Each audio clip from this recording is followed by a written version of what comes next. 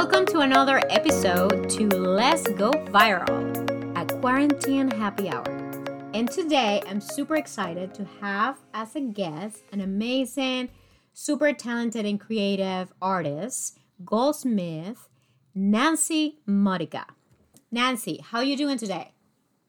Good afternoon, Fabiola. I'm doing well. Yeah? I'm sitting in my house, abiding by the rules in Midtown Manhattan. Nancy was born raised in Long Island, but I just found out something really interesting about her father. You want to tell us a little bit about it? Sure. My father was born in the Rockaways in 1929. He was a musician at a young age. He started playing trumpet. And in the 1950s, he went on to play with the big bands. And later on in his career, he went on to be the agents for Dizzy Gillespie, Miles Davis, Sarah Vaughan, Dave Brubeck. Oh my goodness. So the artistic vein come from all sides in your family. Yes, there's a lot of right brain people in our family. Nancy, tell us a little bit about the beginning of your career in the jewelry making. In high school, I had an art teacher who was very progressive, and he took the interests of his students very seriously. He saw that I had an interest in metal making and constructing things. So he applied for a grant for our public high school in Port Washington, and we received a grant in order to have a metals department in the art department in our school. That's amazing. How then you, even though you were going to high school, you start taking classes at Parsons.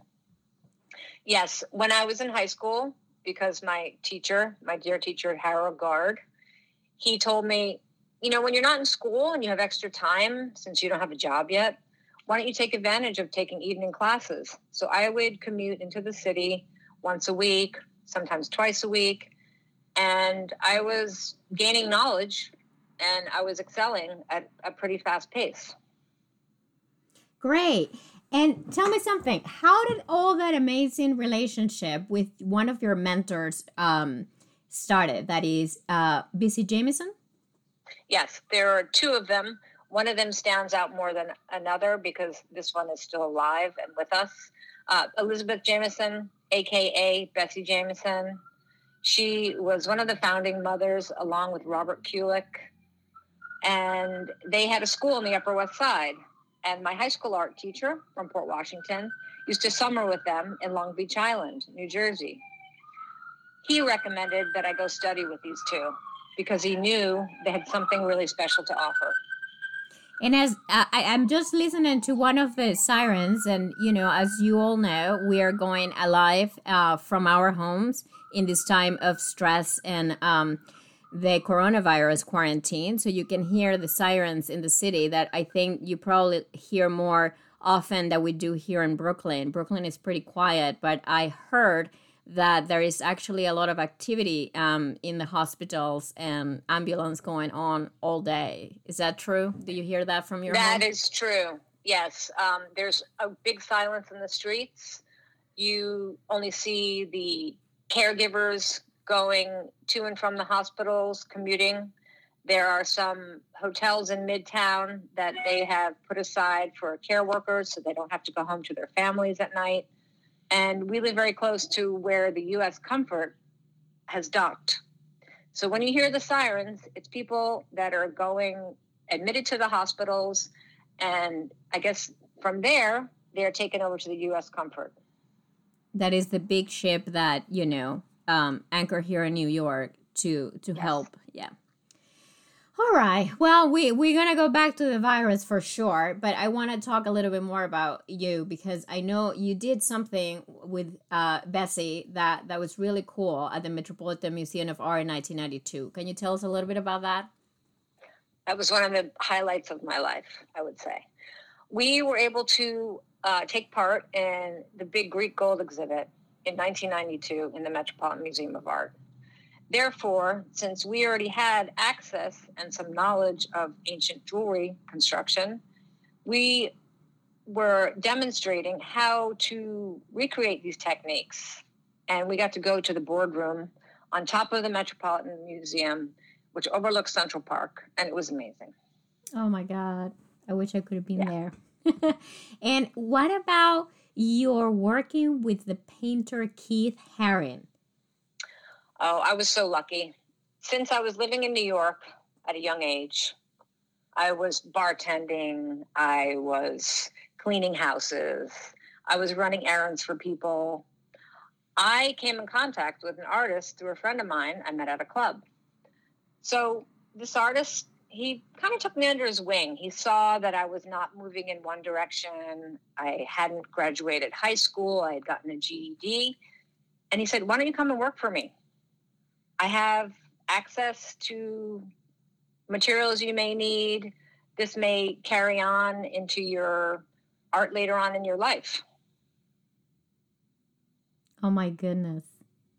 How long were you working with Keith?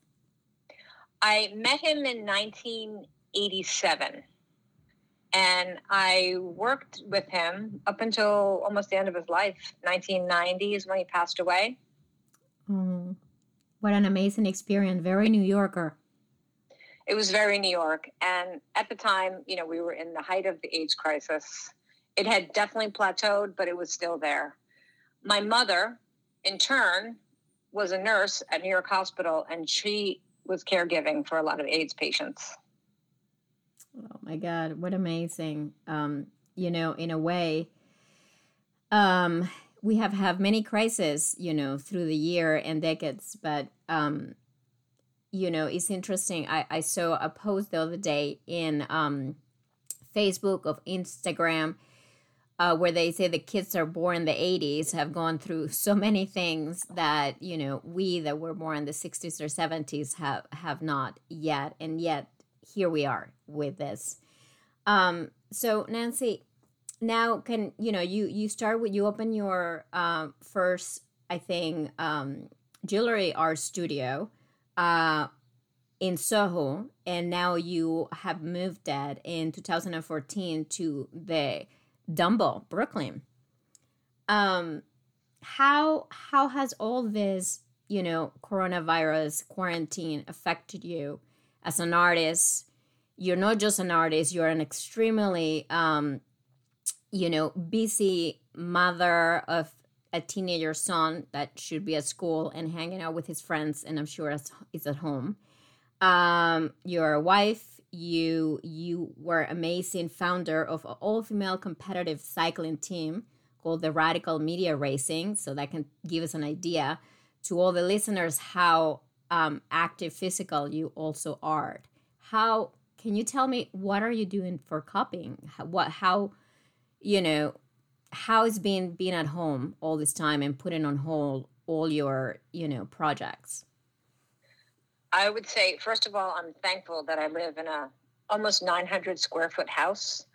There's 2 bedrooms here, and we have a common living room and kitchen area. We have access to laundry in our apartment. We have a washer and dryer. So I feel much more fortunate than a lot of New Yorkers and families that I personally know from my son being in public school. So I'd say the biggest challenge right now would be scheduling the day and making sure you get to sleep on time. Sleep hygiene has been a big factor in my life since I was a child, and it's very pronounced now. Yeah. How is your kid? How is Frankie managing all of this? Our son is great. He's 14. He's an active guy. He's a soccer player. He's a great student. He works hard. He had challenges when he was a bit younger, staying on task, but he's really come into his own, and he's really responsible for himself. So I would say the biggest challenge for parenting a student would be keeping them on task, making sure they get it for their attendance every day, which they do, because my husband and I really work together in raising Frankie. I think this new generation somehow has managed to, handle the situation even better than us, because they were already used to kind of They have those video games that they do afar with other people. The FaceTiming that is much more, natural for them than for us. But still, it's taken away practically the whole school year. That I think. Yes, this is. Yeah, go ahead. Yeah, that's been difficult. And, I think a lot of kids, mine, of course, has anxiety about, am I going to pass? Am I going to be able to do this on my own? But they're finding ways to cope. Like you said, they have FaceTime, they talk to each other, they look at each other. That's their form of socialization. So they're already used to that model where we're used to going out, touching, feeling, tasting, already, we're used to using our senses more. Where this generation, they're more, I don't want to say complacent, but they're used to this model. Absolutely. They're definitely more, I think we were talking before how my 6-year-old that I don't allow to really be much in touch with iPads or computer, he started doing his homework and schooling through the computer, and he already figured out things I had no idea I could do with a computer. And he's just been doing that for 3 weeks, Yeah, it's very intuitive for them. I mean, I guess they see us and they've seen us do that since birth. As much as we try to keep them away from electronics, engage them in actual physical books, it's just almost part of their DNA. Yeah, no, that's true. Now, tell me something. How is this affecting your relationship? Because I think we all have at one point have thoughts on probably how to get rid of our partner. Yes. How create a healthy distance without having a husband's killing moment. Having a streak. Yeah, I would say this has definitely been the most challenging thing. And in our household, because we are 3, there's always a triangulation. Mm-hmm. So there's always 2 against 1. One has a different opinion than the other 2. So that's been hard. We try to keep our distance. I think for sure going into the next week, we're going to put up a physical schedule, because having a physical schedule, my husband and I, he's also a cyclist, a competitive cyclist, and he's from Cuba. We have different backgrounds. We grew up with different belief systems. We have a lot of common things. Both of us come from divorced parents. We have mothers who were a real driving force. We had fathers who were around, but maybe didn't have a handle on parenting. So we have really come together, but there's definitely things we're still trying to work out. And this is really, I'd say it's coming to a head in a way, not negatively, but it really shows people's true colors and what their strengths are. Yeah, it's a very challenging, not just with, your kids are your kids and not much that you can do about it. And you need to also be very conscious that they are, in a very strange, so you're doing everything that we can do, no matter the age of our kids, to try to keep it somehow normal. But, with your partner, you usually go, you do show your true colors. And I have talked to friends and clients that, unfortunately, I pretty much waiting for this to be over to break apart, that with kids, without kids, and all the ones that were about in the age of breaking apart. And this situation brought them back together. So they are, trying to reconciliate somehow their relationship. So it's very interesting how it works one way or another, but we do need to, for the sake of our family, really keep it together and find all the ways of mental evenness, like you say, exercise or just jump around. That's a big part for us. I think for both of our emotional healths, which I'm seeing more so now that we're together in the same house at the same time. When before the crisis, can we call it a crisis? We can call it a crisis. Of course. Before the crisis, my husband would be out of the house at 5:45 in the morning, and I wouldn't see him until I got home in the evening. So we had very different schedules. Like he would do his exercise in the evening. I would do my exercise in the morning. I would get our son off to school in the morning. He would do the pickup in the evening when our son was younger. So we both, we contribute to the household. But I think the most critical piece of advice I would give anyone in any type of partnership, with family, without partnership, don't measure. Don't measure or try to balance on the scale who does more and who does less. That will chip away at the relationship very quickly. That's a very good advice that I actually caught myself doing. And probably got the first, we kind of kept it together. And we have two little kids that, in top of all this, they're celebrating birthdays with just the four of us. That is, traumatic and made me cry, but they are happy as long as they have some gifts and we make them a cake. It's amazing how resilient they are. We are more devastated by the whole situation. They don't care. But, they're boys and they're young and they get into each other's nerves and they start, fighting. And that also caused friction between us. And also, Tim is still working from home. And he's actually been very busy. That is a good thing. But at the same time, I'm the one doing most of the cooking, cleaning, organizing. And I don't know about you, but it drives me crazy. I don't think I have been in the kitchen for so long in my whole entire life, like in these 3 weeks. What about you? Yeah, I think it really brings us back to, it could bring out the worst in us. So I think when you feel that moment coming on, or just really be in the moment and say, you know what, everyone around us is facing the same challenges. We all are in it together. Sounds corny, but it's really happening. I can look across at my neighbor. My son went to school. They live in the building across the street from us. We went to school with their kids. My son went to school with their kids. I can see them in the house, pacing, going back and forth. Who's in the kitchen? Who's in the bedroom? At 7 o'clock every night, we open our windows, and I may cry. We clap for the healthcare workers, for the guys who are doing deliveries. People are really risking their lives. So I really think it's a time to pause and just understand that we're all doing this same time. I'm cooking at home. You're cooking at home. I'm washing the floors. Think about the people that you had come clean their house, your own home. They're at home, probably counting their last dollar just to pay the rent. I know. It's really, oh, yeah, I'm going to cry too.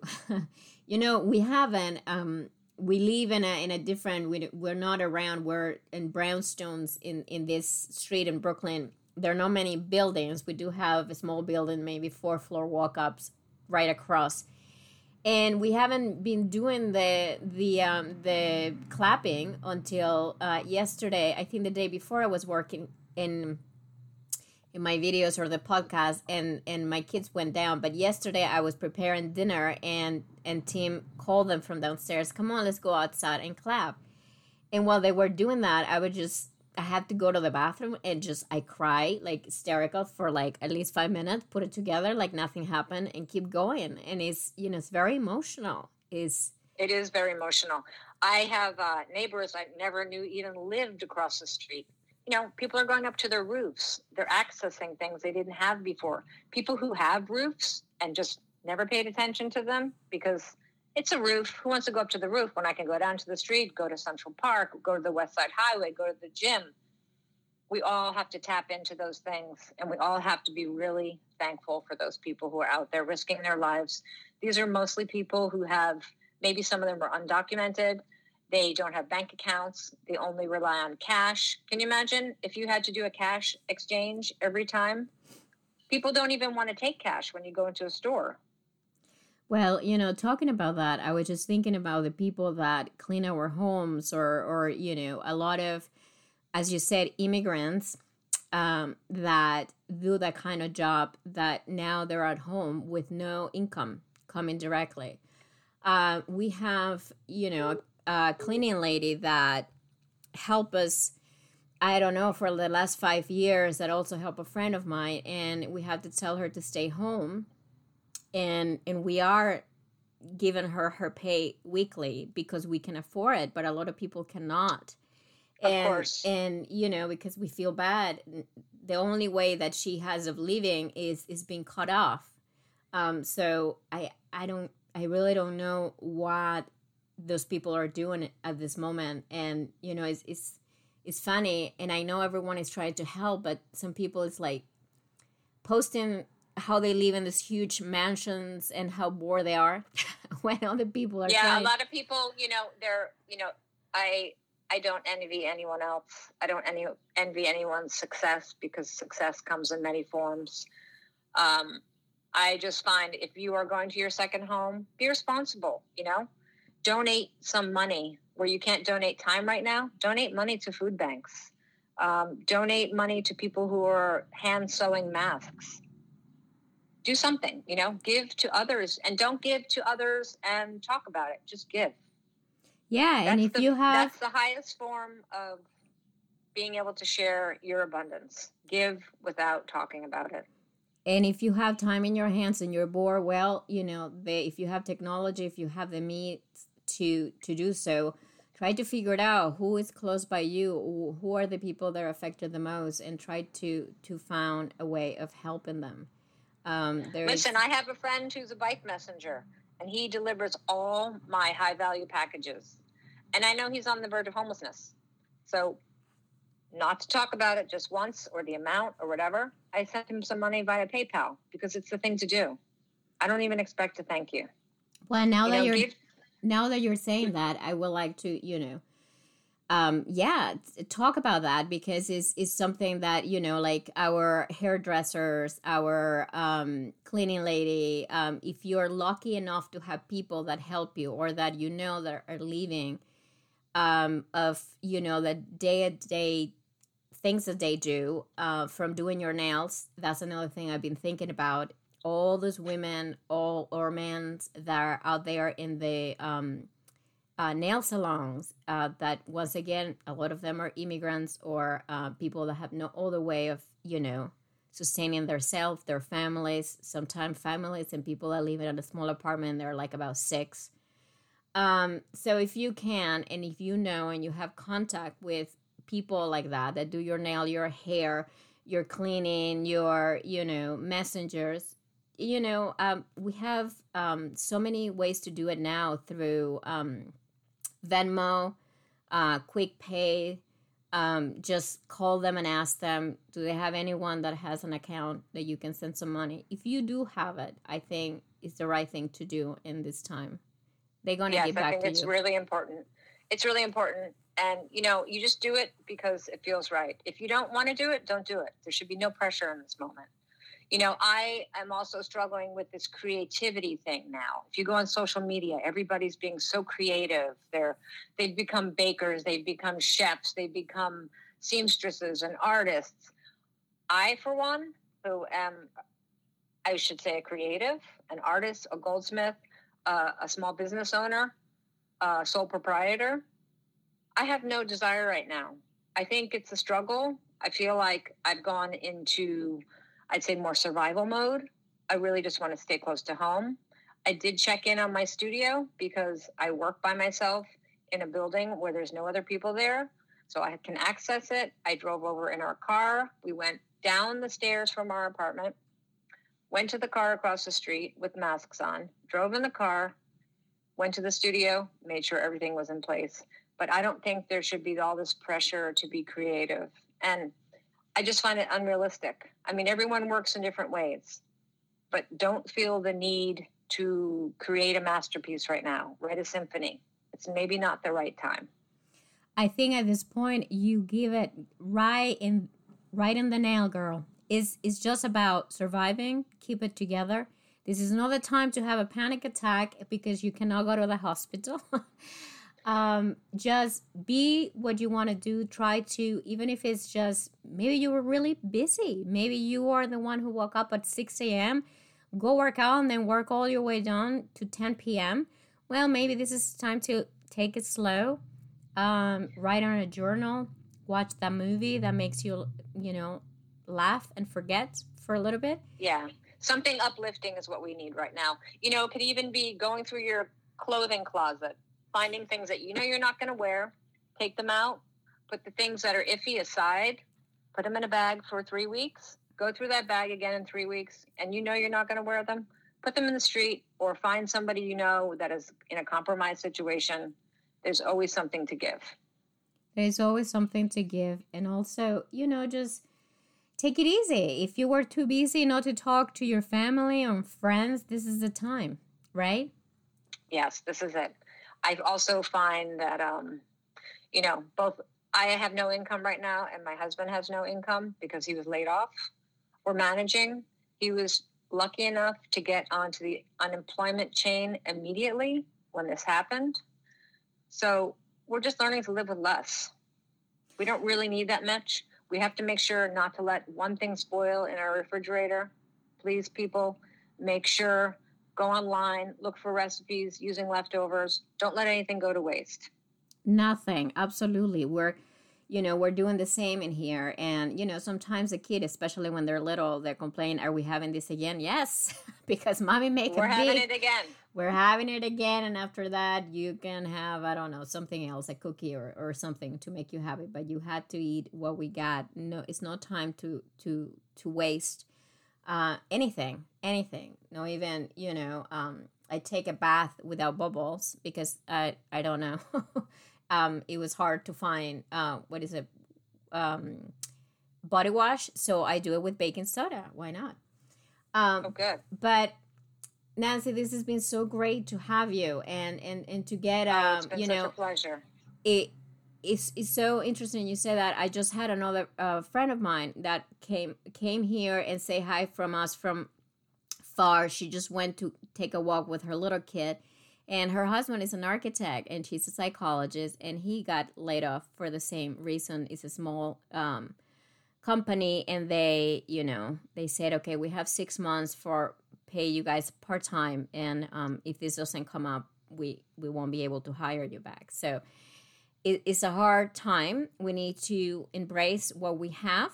We need to keep it together, and I'm so glad that you share with us all the things that you've been doing, the experience of being in the middle of Manhattan next to all this, sirens and crisis, and it is a crisis, and try to keep it together and keep your kid, your family, all working for tomorrow, New York, and see what we can do to help it to get back to, whatever it will be, right? Yes, I think we are forever changed, but it's amazing how adaptable humans are. One more thing I have to say, if you are an avid athlete or you like to train outside, especially cyclists in New York, please reconsider not riding outside. God forbid you have an accident. You don't want to take resources from a hospital of someone who's really ill. Period. That's very important. No, I absolutely agree. My kids were even going out in the scooter. We go around the block, especially early or late in the evening when no one is around. But I decide to just go walking because it's like, for God forbid, you guys are riding the scooter and anything happened, we can't go to the hospital right now. So thank you for your advice. Thank you for sharing such a vulnerable time. And we keep talking. We keep in touch. And thank you for being, part of just keeping together New York and the world at the moment as we're going, all of us. This is a global, situation. I love you, and thank you so much for being here. Thanks for having me. Take care. Thank you, Nancy Modica, once again for being part of this conversation in our first episode of Let's Go Viral, a quarantine happy hour.